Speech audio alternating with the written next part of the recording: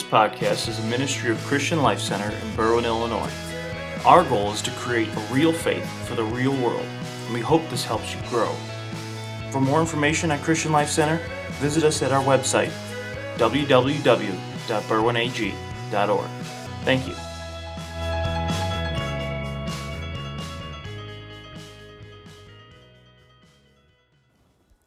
Well, praise the Lord. We are in Matthew chapter 6. Matthew chapter 6. In a book that is full of prayers. This book is chock full of prayers. I mean, just the prayers are, it's just so full of prayers. Psalm 150, there's 150 Psalms. And so of those 150 Psalms, if you prayed a different Psalm each day, you'd be praying a different Psalm every day for 5 months, nearly 5 months. And so if you were to pray like that, you'd have a different prayer. But of all the prayers, there's a king of all the prayers. Did you know there's a king of all the prayers? Of all the prayers, there's a prayer that we are commanded to pray every single day. And I would suspect that we probably have not been diligent in praying that prayer every single day, but there's a king of the prayers, and that prayer is found in Matthew chapter 6. And that prayer is the prayer that Jesus gave his disciples. We call it the Lord's Prayer. That prayer is there for us as a model for our praying, but it's very specific in the way that it's designed. Jesus is not haphazard in the way that he teaches his disciples to pray. There's a little bit of an argument amongst theologians as to whether there's 6 or 7 petitions within the prayer. But of the petitions in the prayer, if we draw a line just about down the middle, then we come up with the things that we need the most in the back half of the prayer, and the things that God desires the most in the front half of the prayer. And so when we're looking at this today, I know it's tempting to, having heard this a million times, tempting to have your mind kind of gloss over and to think, I already know this, but I bet you don't. You say, well, I mean, you know the prayer, but I bet you don't really fully grasp what it is the Lord is trying to say to us. So we're going to just take the front portion of that and look into that. And we're going to try to open our hearts to see what it is that Jesus is telling his disciples when he tells them to pray in this way. Our scripture is in Matthew 6 and verse 9. This then is how you should pray. Our Father in heaven, hallowed be your name. Your kingdom come, your will be done on earth as it is in heaven. Give us today our daily bread and forgive our debts as we also have forgiven our debtors. And lead us not into temptation, but deliver us from the evil one. Father, would you come and bring your word to life, Lord God, as we share, Lord God, from the bread of life, Lord God. May we be able to find your word and your spirit present here in Jesus' name. Amen. Amen. Just by way of announcement, for those of you who were here, Friday night, we testified to the fact that there was, at the Missions Inferno, that we raised $1,500. Upon further review from the booth, it was more like $1,850. So, and I understand. So that's really powerful.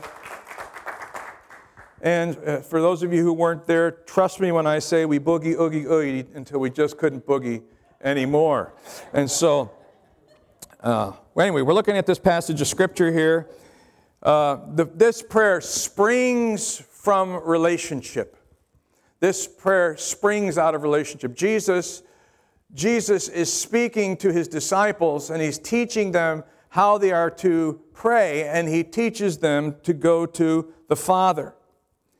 He does not say go to God, though God is certainly God. He does not say go to the divine sovereign, though God is most certainly the divine sovereign. He does not say, go to the Lord, the world ruler. He doesn't say that. No doubt that the Lord is the world ruler. He does not say that we should go to the Creator, though certainly He is the Creator. He says to address our prayers to Father.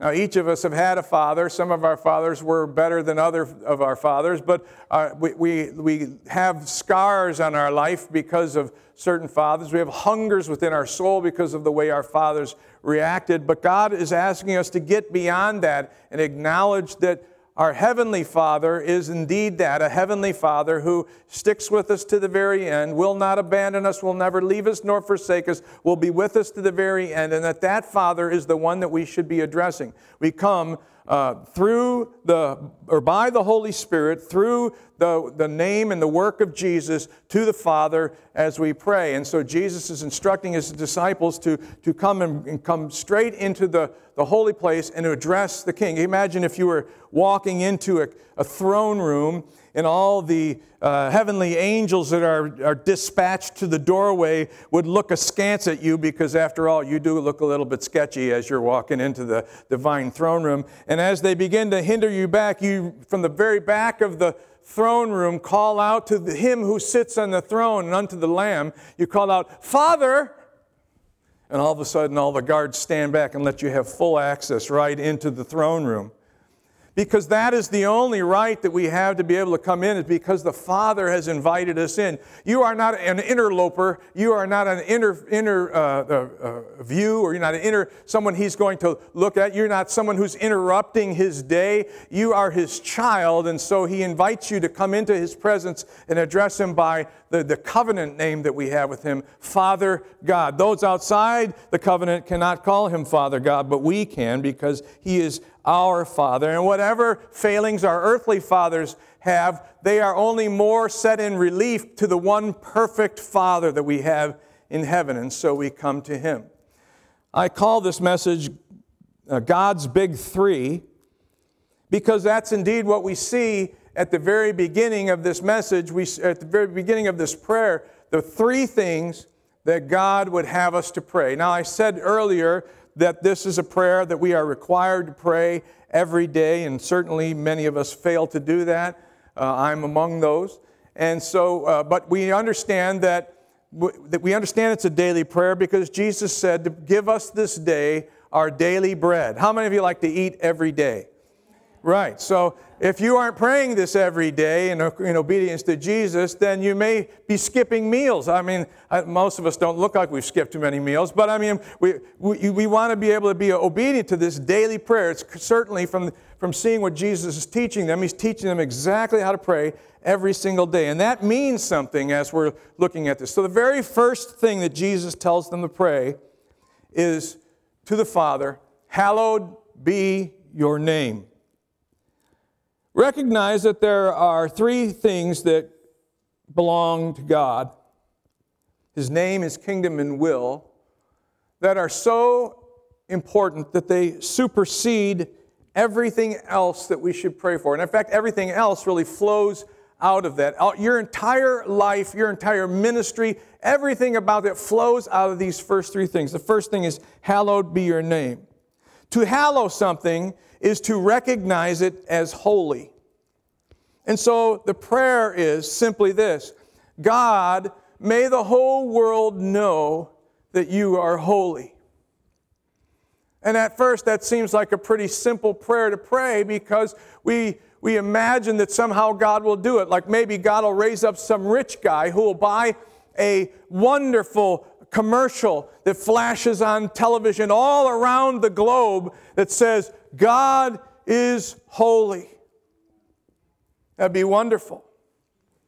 Or we imagine maybe that the angels could hook up to one of those banners that they put behind the planes down at the beach in the summertime down in Chicago. The angels could fly along the beachfront, and you would look up at the banner and it would say, "Holy, holy, holy is the Lord God Almighty, who was and is to come." Boy, wouldn't that be powerful? But that's not all what we're praying for. When we pray, "Hallowed be thy name," we're praying that the world would know that God is holy. And that must be connected somehow to the promotional department in heaven. There must be a promotional department in heaven where they're trying to work on the relations, the public relations that God has with the world around us. Who would that be? Well, it's you. You are the church of Jesus Christ. You are the promotion department in heaven. Now, that means when we pray, hallowed be thy name, we're asking for God's name to be understood as holy. It's not saying make God's name holy, because God is holy. God's name is holy. He's entirely different.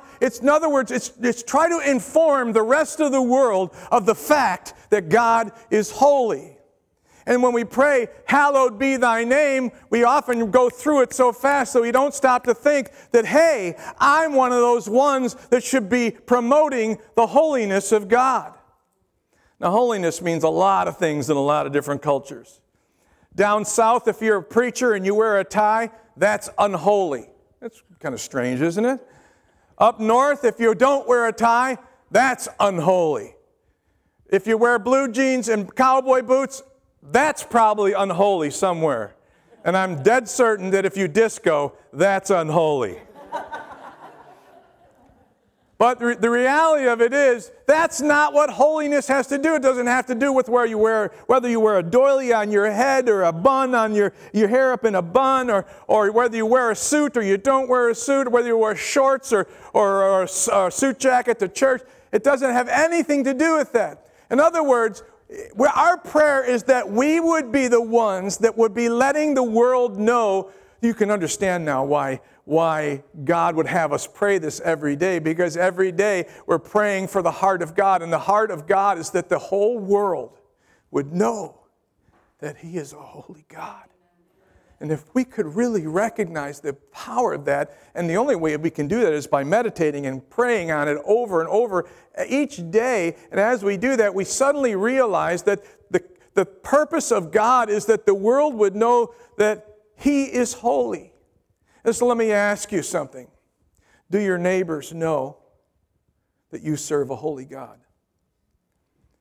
Do your coworkers know that you serve a holy God? What is it about you that is letting those around you, those closest around you, know that we serve a holy God, that in fact His name is holy, that His nature is holy? Every time we pray this prayer, every day when we pray this prayer, it is springing up on the inside of us. How can I let the world know that my God is different than they could ever imagine? He's separate from what they've imagined, and He is holy, completely other. If we recognize that, if we understand that to be true, we recognize that it imputes upon us an obligation, a burden of sorts, a joyful burden, but a burden of sorts. It makes me look at myself and demand that I change some things the way I do, because I'm trying to communicate. In the old days, we used to call that your witness. Watch your witness, because people are watching. How many of you have ever heard that before? Watch your witness. Yeah, we're talking about understanding that we live our life with this vision of people looking at you and trying to determine if you serve a holy God or not. There should be no question in the way that we comport ourselves, no question in the way that we live our life, that we live our life with this understanding that God is holy, therefore I have to look and change the way that I represent Him. If we think about it, it's really horrifying, but there are sins that if you commit them, you're better off dead. Well, let's just think about that. That's a pretty serious sin, because our God is a God who forgives. And yet, now calm down. Those sins that I'm talking about are probably not the ones that you're thinking of.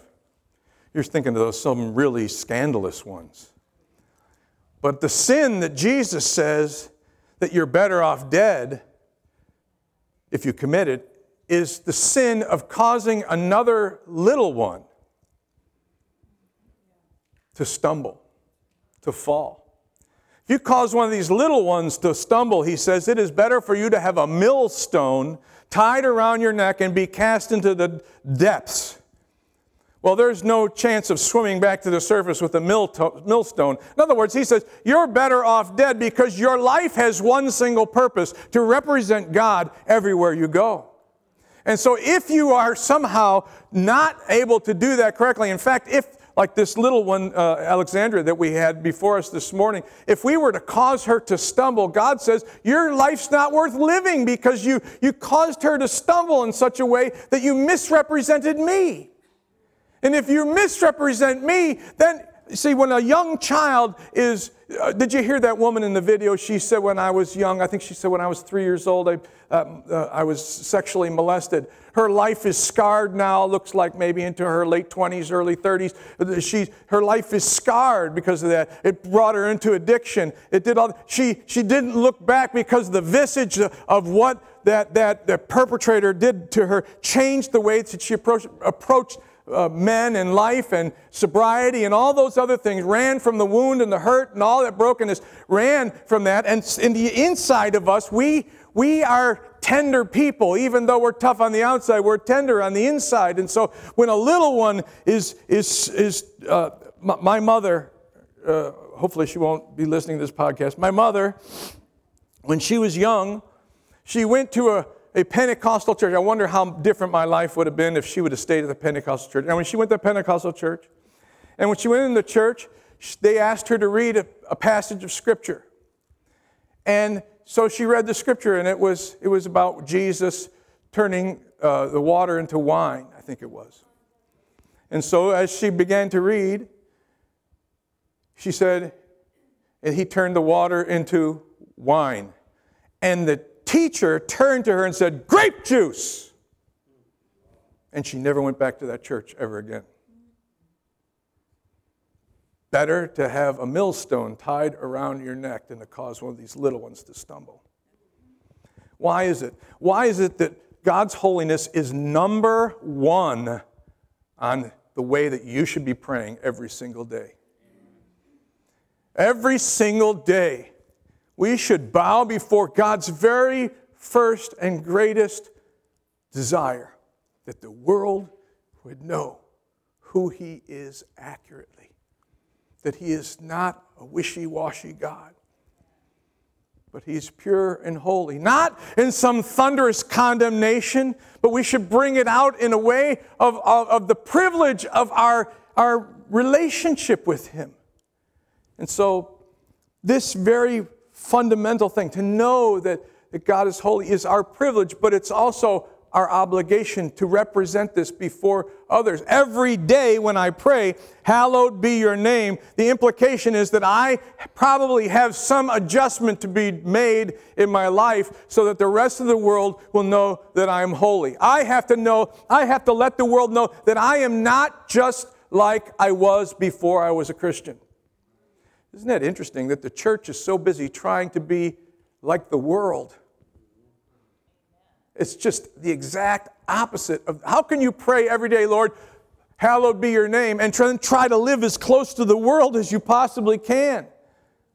Now I'm not trying to get us into some weird dressing thing or some weird, I'm trying to bring us into the place where we really understand who God is, and if we really understand who God is, as that revelation comes to us, we begin to make the adjustments. We sang it earlier today. Your word, I will build my life upon your word. Your word. You're wasting your time here in church if you aren't going to build your life on the word of God.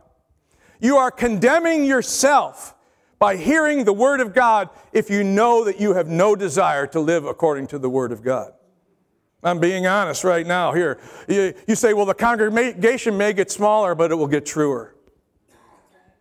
And so the issue for us is to recognize, what is it that God is asking for us when we pray this prayer? Why is it that we haven't seen this before? Why is it that we just rip these three off really quick? Hallowed be your name, thy kingdom come, your will be done. As if, you know what it is? It's a certain sense of selfishness that we have within us.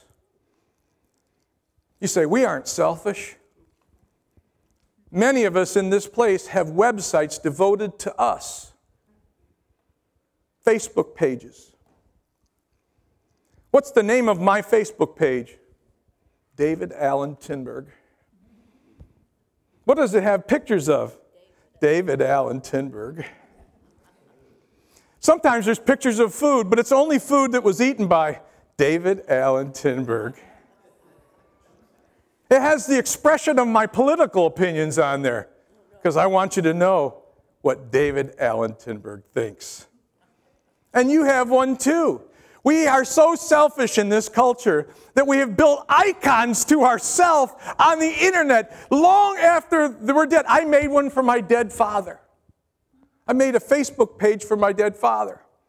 I don't know what he ate today, but I just keep adding stuff in there, old sayings that I remember for him. But they'll never come off. It'll be on there forever. Long after I'm dead, you will be able to know, what did David Allen Tinberg think? You'll be able to know that. Why? Because we're so all-fired important. And so Jesus says, listen, disciples, when you come to the Lord in prayer, stop thinking about what you want. Stop thinking about the things that you think are important. Stop thinking about your needs. Stop thinking about your need for His provision. Stop thinking about your sins that drive you out of the presence of the Lord. And pray this one thing: hallowed be your name. Oh, that will humble you. That will sober you. That will cause you to change the way that you live if you really understand what it is. The second thing He asks us to pray is to pray that His kingdom would come, that the kingdom of God would come, that would intervene in the world that we live in, that the kingdom of God would come. And that too is a prayer often misunderstood. We often think when we say, thy kingdom come, that we're saying, yes, Lord, send it. Come on, send it, we'll wait for it.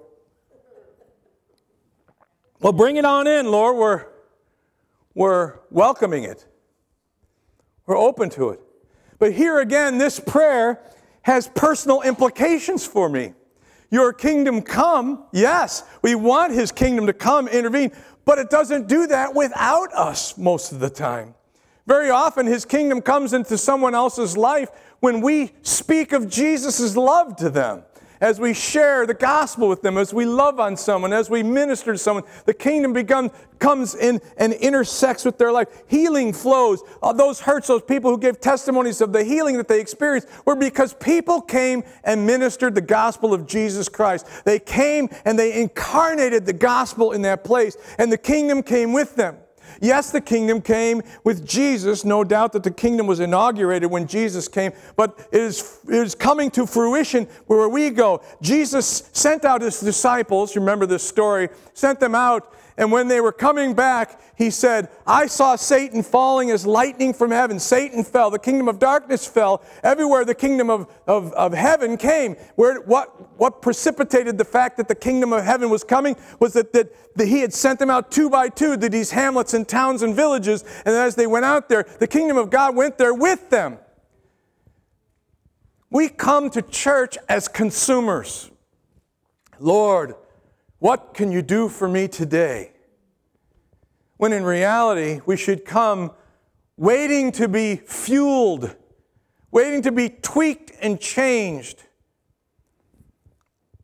Somebody said to me after this sermon in the first service, thanks for making me get upset and pray during the middle of the service and tears flowing down my beard. Thanks for that. I said, you're welcome.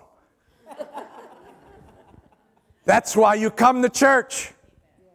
You come to church. If you come to church and feel better when you leave, you may have been sold a bill of goods because you probably aren't much better than you used to be. And so we need to recognize what Jesus is saying every time you come into the presence of the Lord. I want you to pray this prayer. Now, it's so easy for this to become rote, for this to become wooden, for this to be, and I'm not saying that Jesus is demanding that we pray every day the words of Matthew 6, but the spirit of Matthew 6 should be prayed every day.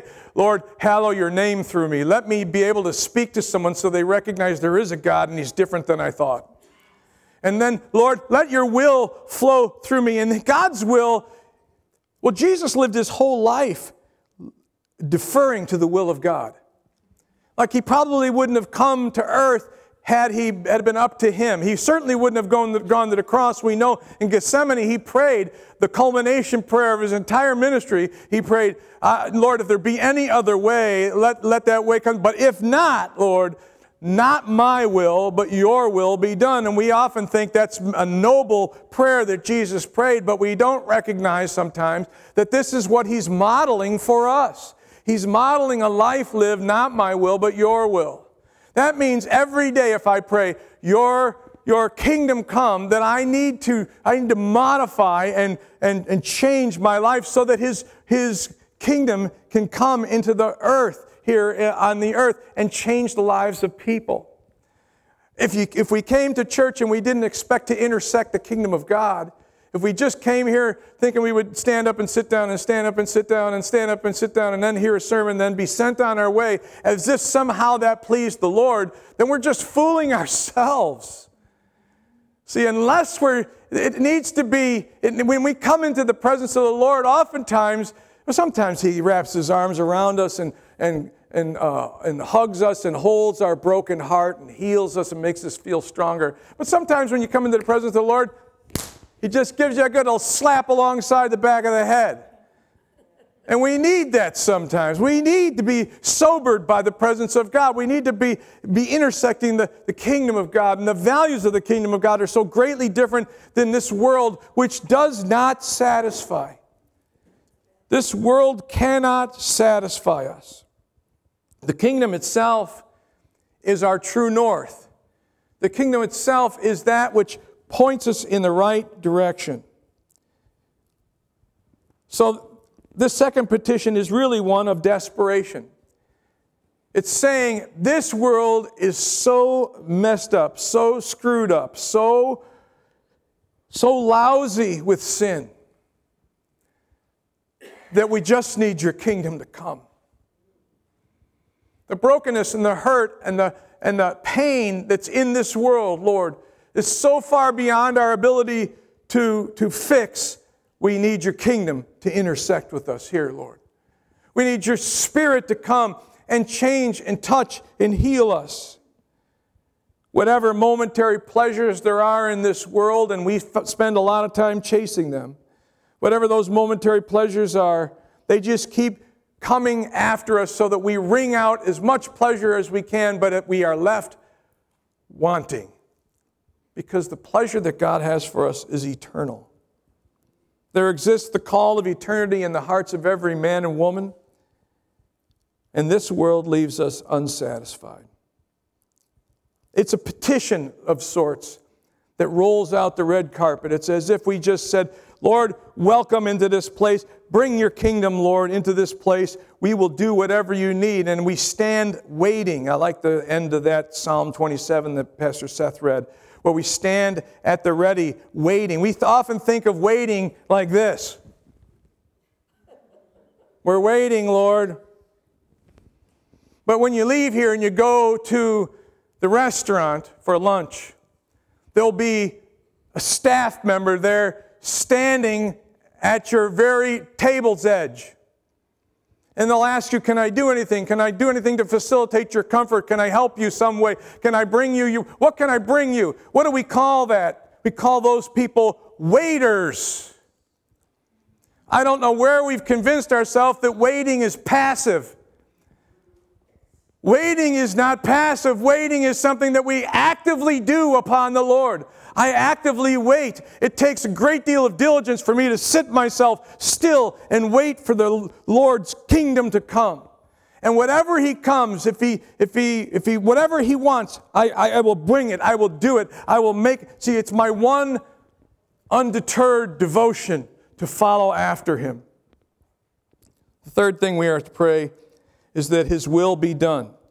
This is a petition of yielding. So right away, we see that we have been praying for the kingdom to come and for His will to be done on the earth so that His name can be hallowed in all the earth. These are the first three things that we should be praying when we come to the Lord. Yes, there are other things that we will pray about. we'll pray about these other things on another time. But on this time, we're coming to these first three things. These first three things are God's heart, His desire, that the world would know that He is holy, that His kingdom would be able to invade this earth, and He would do it right in your life this way. On Monday morning, on Sunday afternoon, why put it off to Monday? On Sunday afternoon, that the kingdom of God would come and invade your life, and the kingdom of God would come and powerfully work in your life. And that His will would be done. Well, what is His will? Well, you see, we have to think of ourselves. How many of you believe that it's God's will that the people that you work with would come to know Jesus? Raise your hand. Well, if I'm praying, I mean, that's most of us. There's a couple Calvinists in the midst of us. But most of us actually believe that it's God's will for them to be saved. You know, the Scripture says that. So we pray that we know that He's the atoning sacrifice, 1 John 2:2, for the whole world. So Jesus paid for their salvation. We know that if they're part of the world, then Jesus paid for their salvation. So if Jesus paid for their salvation, then we should be praying that the will of God would be worked out. And just that one area, that area of salvation, that would mean that when you go to work, they should know that you know the way to salvation. That means you have to be vocal about it. Why does Jesus want me to pray this every day? Because He knows my tendency is to be hushed up by the world around me, to be shut up and to shrink back and to hold back because the world puts pressure on us to not shine like stars in the sky. But the Scripture tells us that we are supposed to be those kinds of people who declare the wonders of God with our mouth, who declare the praises of God amidst the people. Because we've been brought from darkness into light, because we've been rescued, the will of God. And so if I go to work in the same place and they don't know that God wants to save them, it's because I haven't prayed each day that prayer that His will would be done. Because I know one thing, I don't know whether their will is to be a doctor or His will is for them to be a doctor or a lawyer. I don't know that. I'm not sure about His will for them, whether they live on the east side or the south side. But I do know this, it's His will for them to be saved. And I should start with what I know, I would think. And that's His will. So if I know that's His will, and I pray that His will be done on earth as it is in heaven. In other words, when God dispatches angels, do you think there's any lollygaggers in heaven? I don't think so. I think when Jesus says, hey, angels, go over there, they are on their way before His words are done. So what we're praying for is that His will would be quickly accomplished, that the people would be obedient. Pastor, people say to me, in the middle of the service, I felt like the Holy Spirit had a word for the congregation, but I didn't get up and speak it. I'm usually pretty gracious when somebody says that. I don't say what I'm thinking. That's sin.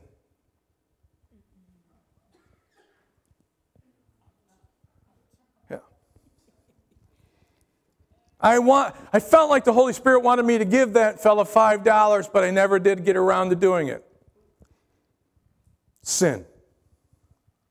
I wanted to help out with the missionaries, but I somehow I didn't do it, or I prioritized something else. Sin. If it's the will of God, I mean, let's be honest. If it's the will of God, and you know it to be the will of God, and you choose not to do the will of God, you're in sin.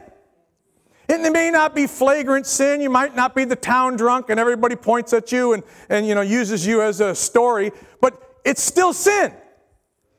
And so Jesus says, in order to counteract that, I want you to pray this every day. Pray that my Father's will be done on earth as it is in heaven. In other words, when Jesus says, hey, I want you guys to go to Berwyn, Illinois, those angels start boogieing to Berwyn, Illinois. They do not hold back. There's no foot dragger in heaven who's going, yeah, well, I'll get there when I get there. I think those angels are kicked out, the foot draggers.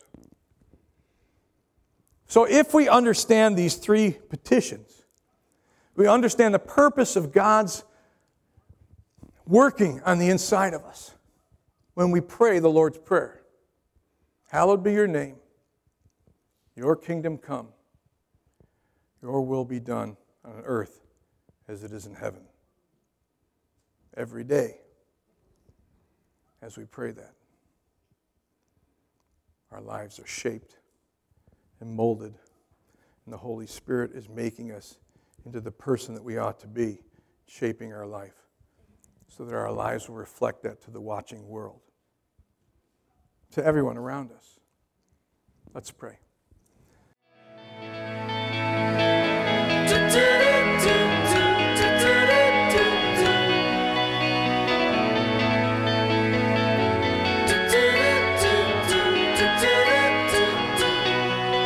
Thanks for listening to today's message.